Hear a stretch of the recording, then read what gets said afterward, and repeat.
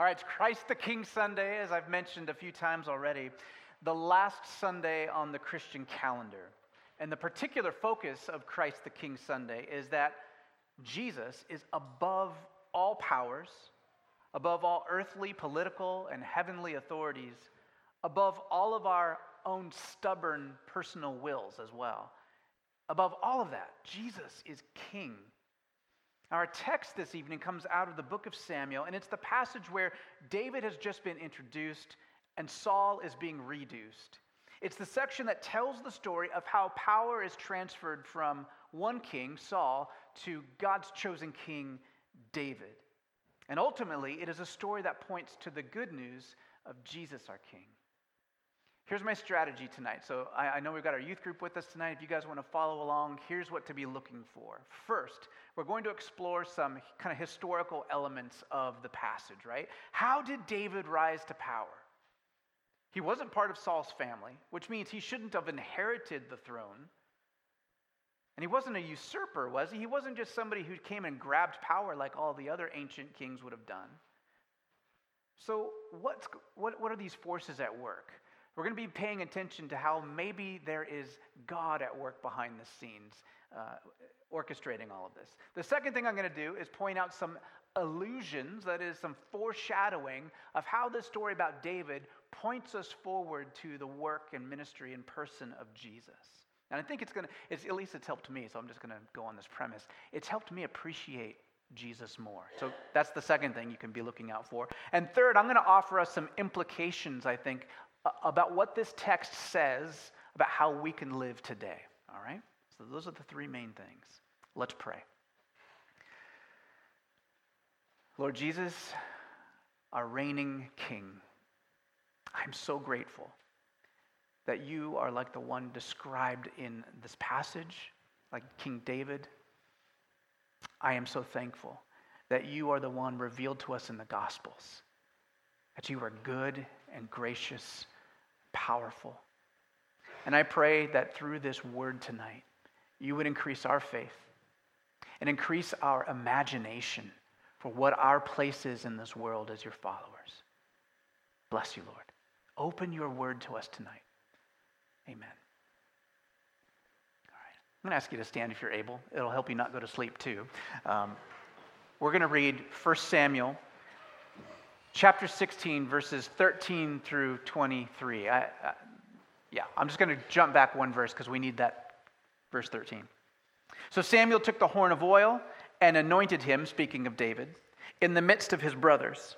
And the Spirit of the Lord came mightily upon David from that day forward. And Samuel rose and went to Ramah. Now, the Spirit of the Lord departed from Saul, and an evil spirit from the Lord terrified him. Saul's servants then said to him, "Behold now, an evil spirit from God is terrorizing you. Let our Lord now command your servants who are before you. Let them seek a man who is a skillful player of the harp. And it shall come about when the evil spirit from God is on you, that he shall play the harp with his hand, and you will be well." So Saul said to his servants, "Provide for me now a man who can play well, and bring him to me." Then one of the young men said, "Behold, I've seen a son of Jesse the Bethlehemite, who is a skillful musician, a mighty man of valor, a warrior, and one prudent in speech, and he's handsome to boot. And the Lord is with him." And so Saul sent messengers to Jesse and said, "Send me your son David, who is with the flock." Jesse took a donkey, loaded it with bread and a jug of wine and a goat, and sent them to Saul by David, his son. Then David came to Saul and attended him, and Saul loved him greatly, and he became his armor-bearer. Saul sent Jesse, saying, "Let David now stand before me, for he's found favor in my sight." So it came about, whenever the evil spirit from God came to Saul, David would take the harp and play it with his hand. And Saul would be refreshed and be well, and the evil spirit would depart from him. The word of the Lord. You may be seated.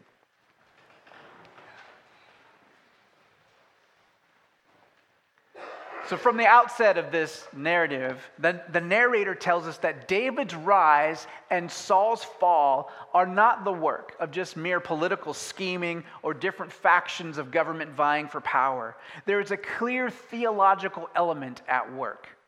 God has willed the anointing of the king to be taken from Saul and placed on David.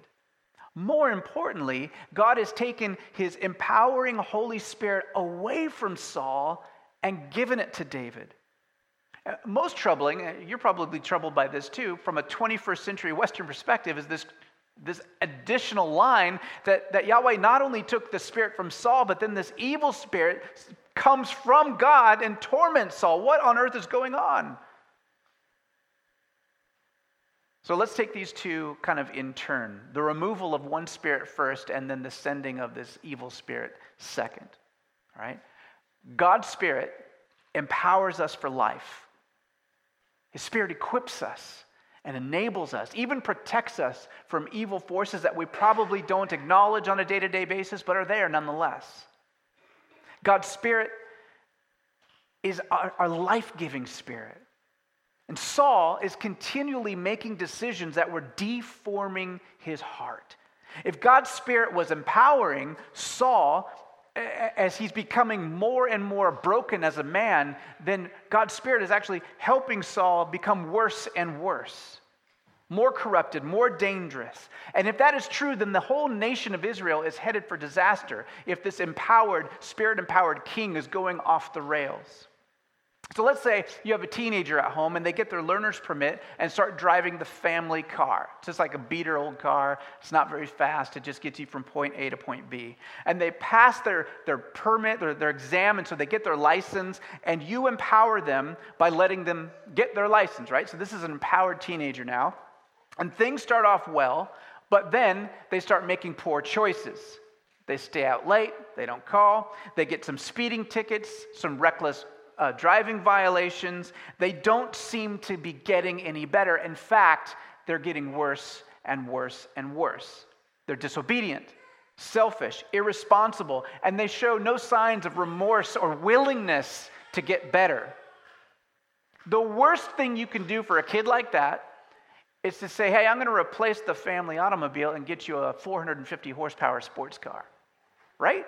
Because that kid, if they get in a wreck in the family car, they might be causing cosmetic damage to somebody else's car in a rear end. But if they're going 150 miles an hour, they're going to kill themselves or somebody else, right? The only responsible thing to do for their safety and the safety of the community is to take away their empowerment, their license. You certainly don't give them a turbocharged sports car. The result may be one of two things. You hope it's a wake-up call. You hope that they hit rock bottom and realize, I was stupid, and they come to their senses and come home like the prodigal son. Or they steel themselves against you, get even more angry, and keep going down a road of destruction. They open themselves up to darkness. In this story, Yahweh sees Saul going off the rails. He isn't about to supercharge Saul's poor decisions, so he won't continue to give his supercharged Holy Spirit to Saul any longer. That much power could do worse damage to Saul, his family, to the nation, and to the world. So Yahweh withdraws his supercharged spirit from Saul and gives it to David. That part, I think, sort of makes sense. But the next bit is a lot harder for us to understand. Saul is then tormented by some evil spirit, and the narrator says that that spirit is from God. Does a loving God, the one that we read about and pray to and sing about, does that God actually send this tormenting spirit on people? What is this about? Well, there's a lot going on, as you might imagine, that can partially be explained with a little bit of history and language. First of all, for example, the Hebrew word we translate as evil, as in the phrase evil spirit, usually doesn't mean moral evil like we often think. Like when I think of evil, I think of a nefarious villain in a mystery or a movie or something like that, or some horrible dictator that just is evil to their core, like morally evil.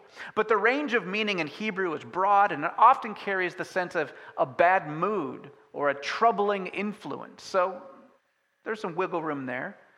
While we don't know a whole lot about the nature of this spirit, we do need to make one thing crystal clear, and that the evil spirit in this passage or at all is not of God.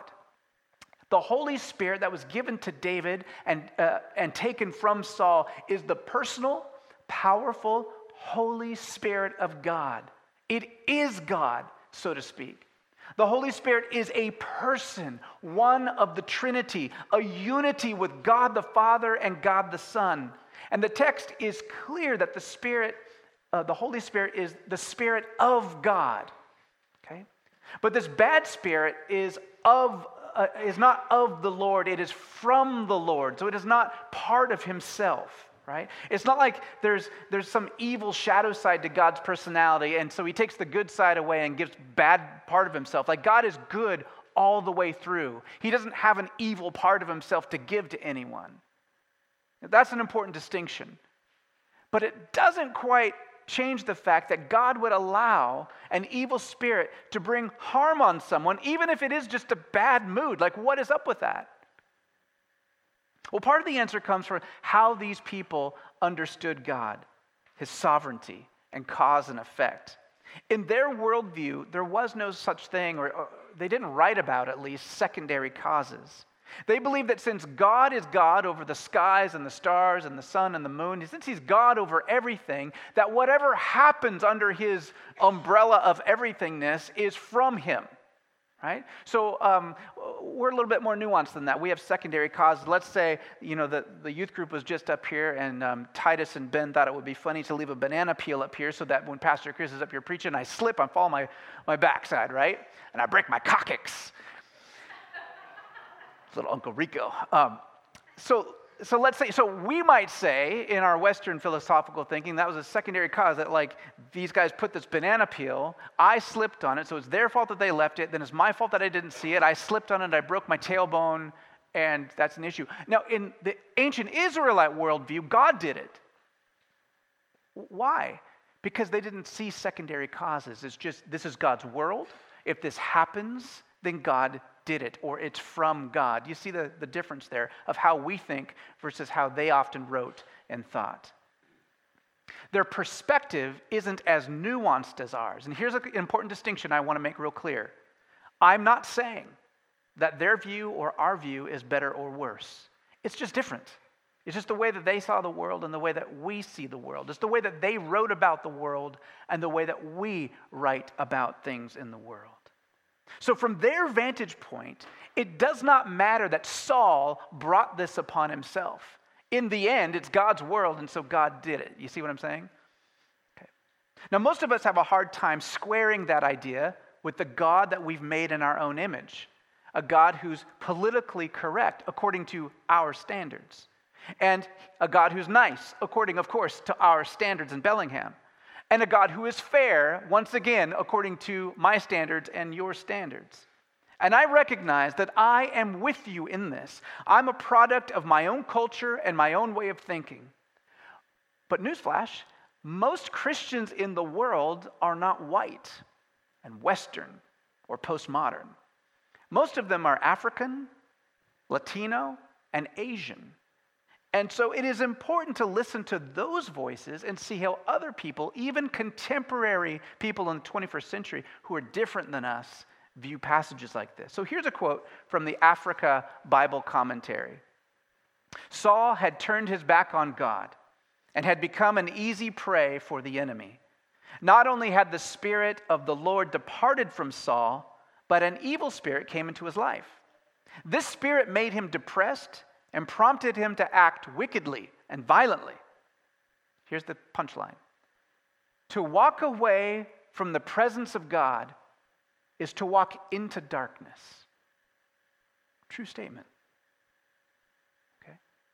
So that's how some of our scholarly sisters and brothers from the continent of Africa have collaborated and viewed this. And it's not a problem for them. It's like, this makes sense to us. Scholar Rick Watts, Australian, Westerner, white guy from Regent, so it's all my world, believes that this spirit was sent to cause Saul to fear, or more precisely, to encourage the fear that was already in him. That's a common theme in Scripture. God will often give us over to what we really want. He won't force us to trust him. Oh, he'll coax and encourage. He even has preachers that are encouraging us to do that every Sunday. But he won't force us. And I think that that's good news and dignifying, and it's also a warning to us. With Saul, God had done nearly everything possible. He gave him a new heart. He made him a new man. He had given him his Holy Spirit. And yet Saul was continually given over to fear, autonomy, and self-sufficiency. Here's just a few examples from the chapters of 1 Samuel leading up to this one. He's hiding behind the luggage in fear when he's to be anointed king. He fears the people rather than waiting for Samuel to offer the sacrifice at Gilgal.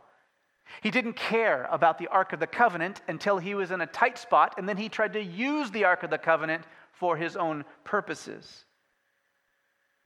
When his army was weary, he didn't seek the Lord. He made a crazy, stupid vow and almost had to execute his own son. The people rose up against him and protected Jonathan, his heir, from being killed by Saul. He was disobedient to God when he plundered the Amalekites and kept the best of the spoils for himself rather than obey God. And when he's confronted about his sin, he tried 3 different times in 3 different ways to weasel out of taking responsibility. Finally, when he has a sort of confession, it's really just to get Samuel to help him save face in front of the elders. This is the point of the passage, I think. God is directing this transfer of power. His sovereignty allows for personal choices, and those choices matter. And yet, in the large-scale plan, God is going to have his way. He's going to save us. He's going to break in and bring us back into relationship with him one way or another. And I'll tell you what, that's really good news. It might foil your personal plans. It's foiled mine in the past. It's always better than my personal plans. Amen? So now, we have this king in rapid decline, while a new king is still a shepherd boy, tending his flocks outside of a small town. How would David come to be king? He can't just show up and say, hey, guess what? Back in this little town, Samuel came and anointed me in front of like nobody, and I'm supposed to be king. You think Saul's going to step down? Of course not. Saul would have him killed, and people would just laugh at him. Again, we see God working in and through human choices and circumstances. So Saul is now deeply troubled by this evil spirit coming upon him, causing him to fear and be anxious. Later passages shed more light on his condition. And in modern terms, lots of people have chimed in from the psychology world and said it seems like Saul is bipolar and schizophrenic, that he has paranoid schizophrenia. Others might see what people call inner demons creeping up inside of him. He's always been insecure, always been fearful and anxious and naive, and God can work with those qualities. You realize that? Saul's problem isn't that he has mental problems. It isn't that he is fearful. It isn't that he's anxious. I know many of us struggle with lots of those things. God can work with that. God does work through that. Many of the people that you see up here talking to you, maybe one right now, is deeply insecure about how they sound. And some of the people leading our worship teams are terrified every time. You think that they're just naturals. No, nobody's a natural. Like, God can work through our faults, and he can work through our fears. He can do that with Saul as well. But what he can't do is take our hearts. And so when Saul has been taking control back in his life rather than giving it over to God. And when we shut him out, when we trust himself, when our weaknesses become highlighted and our negative qualities, they're fed to the point that we become monsters. That's what Saul was becoming. So some people might look at this Saul character and see from a modern perspective that he's got psychological problems, like he's clinically bipolar and schizophrenic. Others might see these inner demons coming up, and still others might see in this passage a demonic influence, like the spirit is pulling strings on this dude. And in reality, our ideas of the spiritual realm and inner moral struggles and mental health, those things I think are not so separate in reality as we make them out to be. I think there's just a lot more going on in the background. We're much more complicated people. The universe is more complicated than we often give it credit for. And so Saul calls for a musician who can help him with his moods. This was a common practice in the ancient world. And interestingly, I think just in the past few decades, it's being recognized again by the scientific community. Now you can get a degree in music therapy. Now it's official again. But David was a music therapist way back. By the end of the passage, we see that God has guided this whole operation. Some servant within Saul's court just happens to know that this dude David is a gifted musician and also happens to be valiant and a warrior and a good communicator and really, really, really good looking. Thank you. And so Saul brings David, the already anointed in secret future king of Israel, into his court. You see the irony, how funny this is, like how God is orchestrating all this? Saul, who's crazy paranoid, who's going to throw spears at David in just a few chapters, invites him right in. Come on, play harp for me. And there, David not only succeeds in helping alleviate Saul's condition, he also learns from an inside perspective, one, how not to lead, because he's watching Saul blow up his whole kingdom, and he gets how a court works, how a government works. It reminds me of Moses, you know? You think Moses is gone and he gets taken in by the Pharaoh's family. You think, oh, well, there goes all his Jewish heritage. No, Moses got this amazing education. And then God gets a hold of him and takes all of that head knowledge and makes it into a wonderful leader. So God has worked within the bounds of human choice to bring about his own will.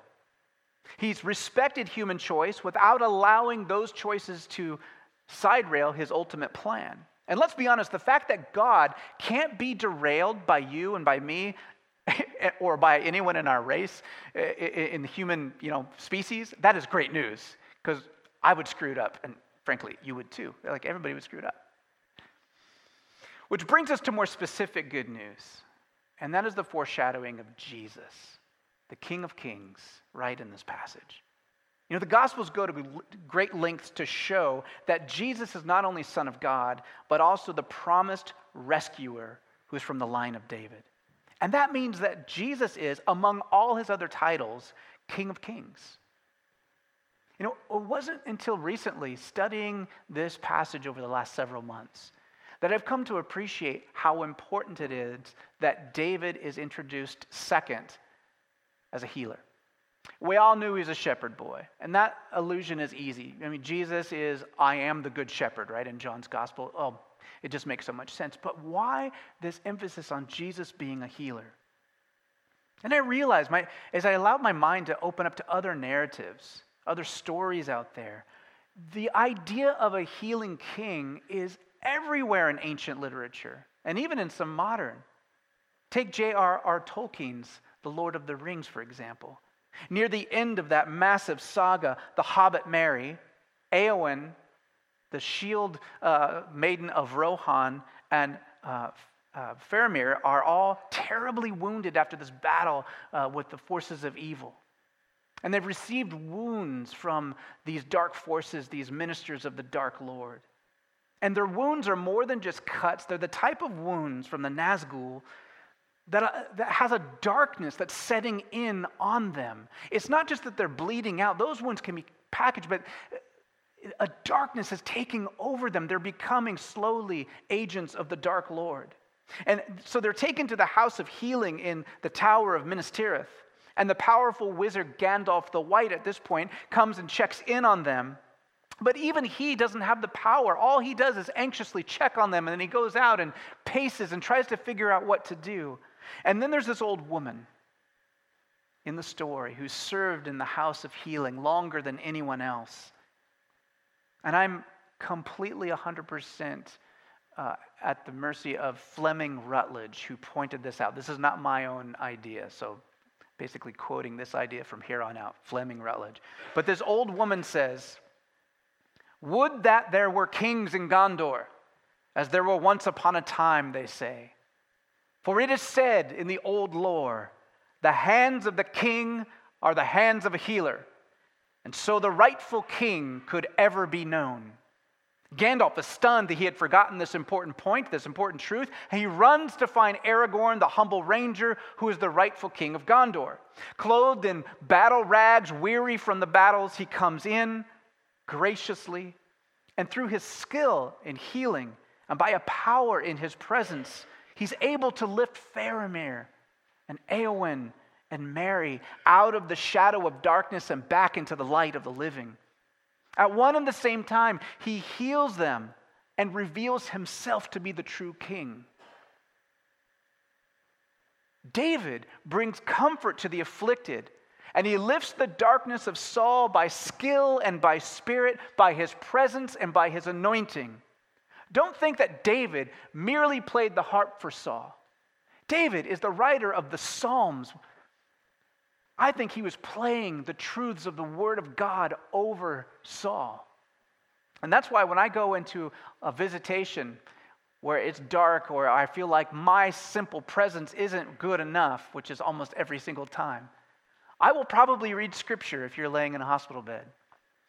Not because you want to hear the story necessarily, but because there's power in the Word of God that isn't in just me or isn't just in a harp. And I wonder if, with Rick Watts here, that David was playing parts of Psalm 20. Maybe he wrote that as he's ministering over Saul. This is the work of a king after God's own heart, a healing king. And so when we see Jesus declaring in Luke chapter 4, like Tommy read earlier, that he's come as the anointed of God to preach the good news to the poor, to open blind eyes and to free the oppressed, to bring jubilee to a land of injustice. And when we see Jesus healing with his word, and when we see evil spirits fleeing his presence, wherever Jesus was, their life followed. It's like whenever you are trusting, when you are in Christ, that's when we're fully alive. And in the Gospels, we see at once and the same time that he's not only a king who can heal, Jesus. He's not just a king who can heal, he's the king. He's the promised one. He's the one anticipated by the world since the days of David. So if Jesus is king, and the king is healer, what does it mean that you and I are made in God's image? And this is the part where I want to get to the implications of what this text could mean for us. As we've seen throughout the series in Samuel, you and I were created as image bearers of God, and now we've learned that God is a king. So if you do the logic, then you and I are in the image of the king. That means you're kings and queens, cut out of that mold. Now, for those of you who have been baptized into Jesus, you've also received the Holy Spirit. You're supercharged with God's life inside you, and you have that power for a purpose. Some people in the church have the gift of healing, but all of us are called to be part of the healing process. So here are some implications I want to just draw out real quick. Our ability to heal is always dependent on the invitation of God. Always dependent on the invitation of God. When Saul was king, he got into trouble every time he tried to do God stuff without God's blessing and without God's power. He performed sacrifices. He tried to use the Ark of the Covenant when he wasn't invited by God. And not only was he ineffective, but he hurt himself and he hurt other people.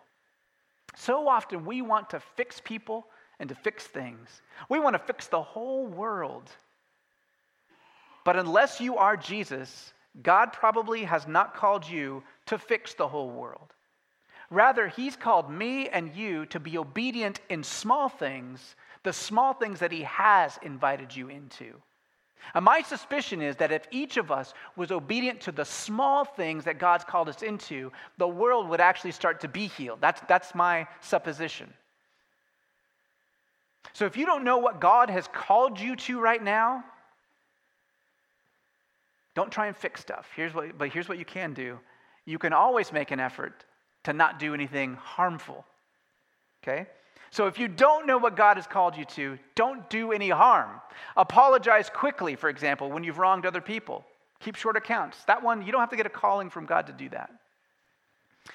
Pause before you post or talk or write that email. Ask yourself, is what I'm about to declare or to put out there going to build someone up or tear them down? Will it be constructive or destructive? Even if what you are saying is true, is it tactful and is it kind? And then there are the things that Jesus does call us into. And some of you, this is so easy, right? Because you have a vocation of healing. Last week, we prayed for our healthcare people, doctors and nurses and therapists of all kinds, and social workers and mental health professionals, dental people.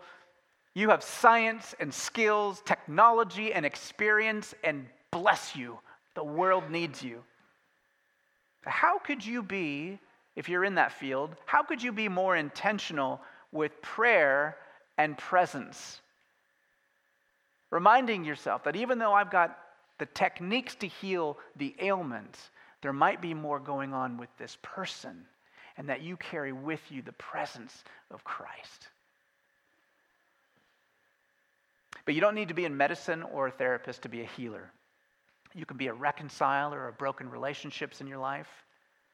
And I know for our students, especially as you're entering middle school and high school, this becomes more and more a front, kind of in-your-face issue.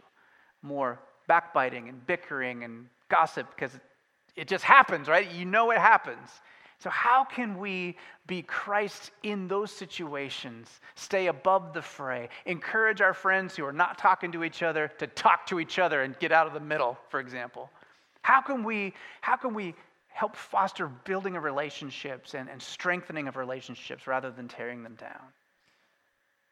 And you can be a voice for those who have marginalized voices, those who don't get as much of a voice in society, a voice for justice. And every single one of us can be engaged in the powerful work of prayer. Our healing King hears and answers prayer. In fact, it is to the healing King that we're going to turn now, because this is our healing prayer service, the fourth Sunday of the month. And Charles Hanson and I are going to be up here at these kneeling benches. We would love to pray for you, to intercede for you, not because we're great prayers or even because necessarily of our lives, but we're praying to the great healing King, and that makes all the difference. So I'm going to just close this in prayer. I'll invite Charles to come forward and the worship team when you guys are ready. And then I invite you to take advantage of this moment, of this time, of this space, to come forward for healing if you have a physical or spiritual or emotional something that you'd like prayer for, or to simply pray with a neighbor or be in silent prayer as the worship team is playing. Lord Jesus, I thank you that you are the King who heals.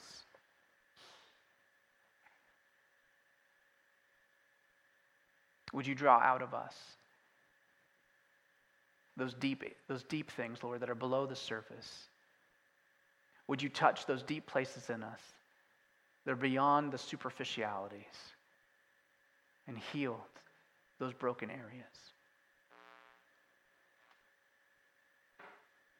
Lord, would you expand our imagination for what it looks like to be a people who are called to be healers in the world, your agents in the world. Bless you, Lord, for this dignifying and high calling. Amen.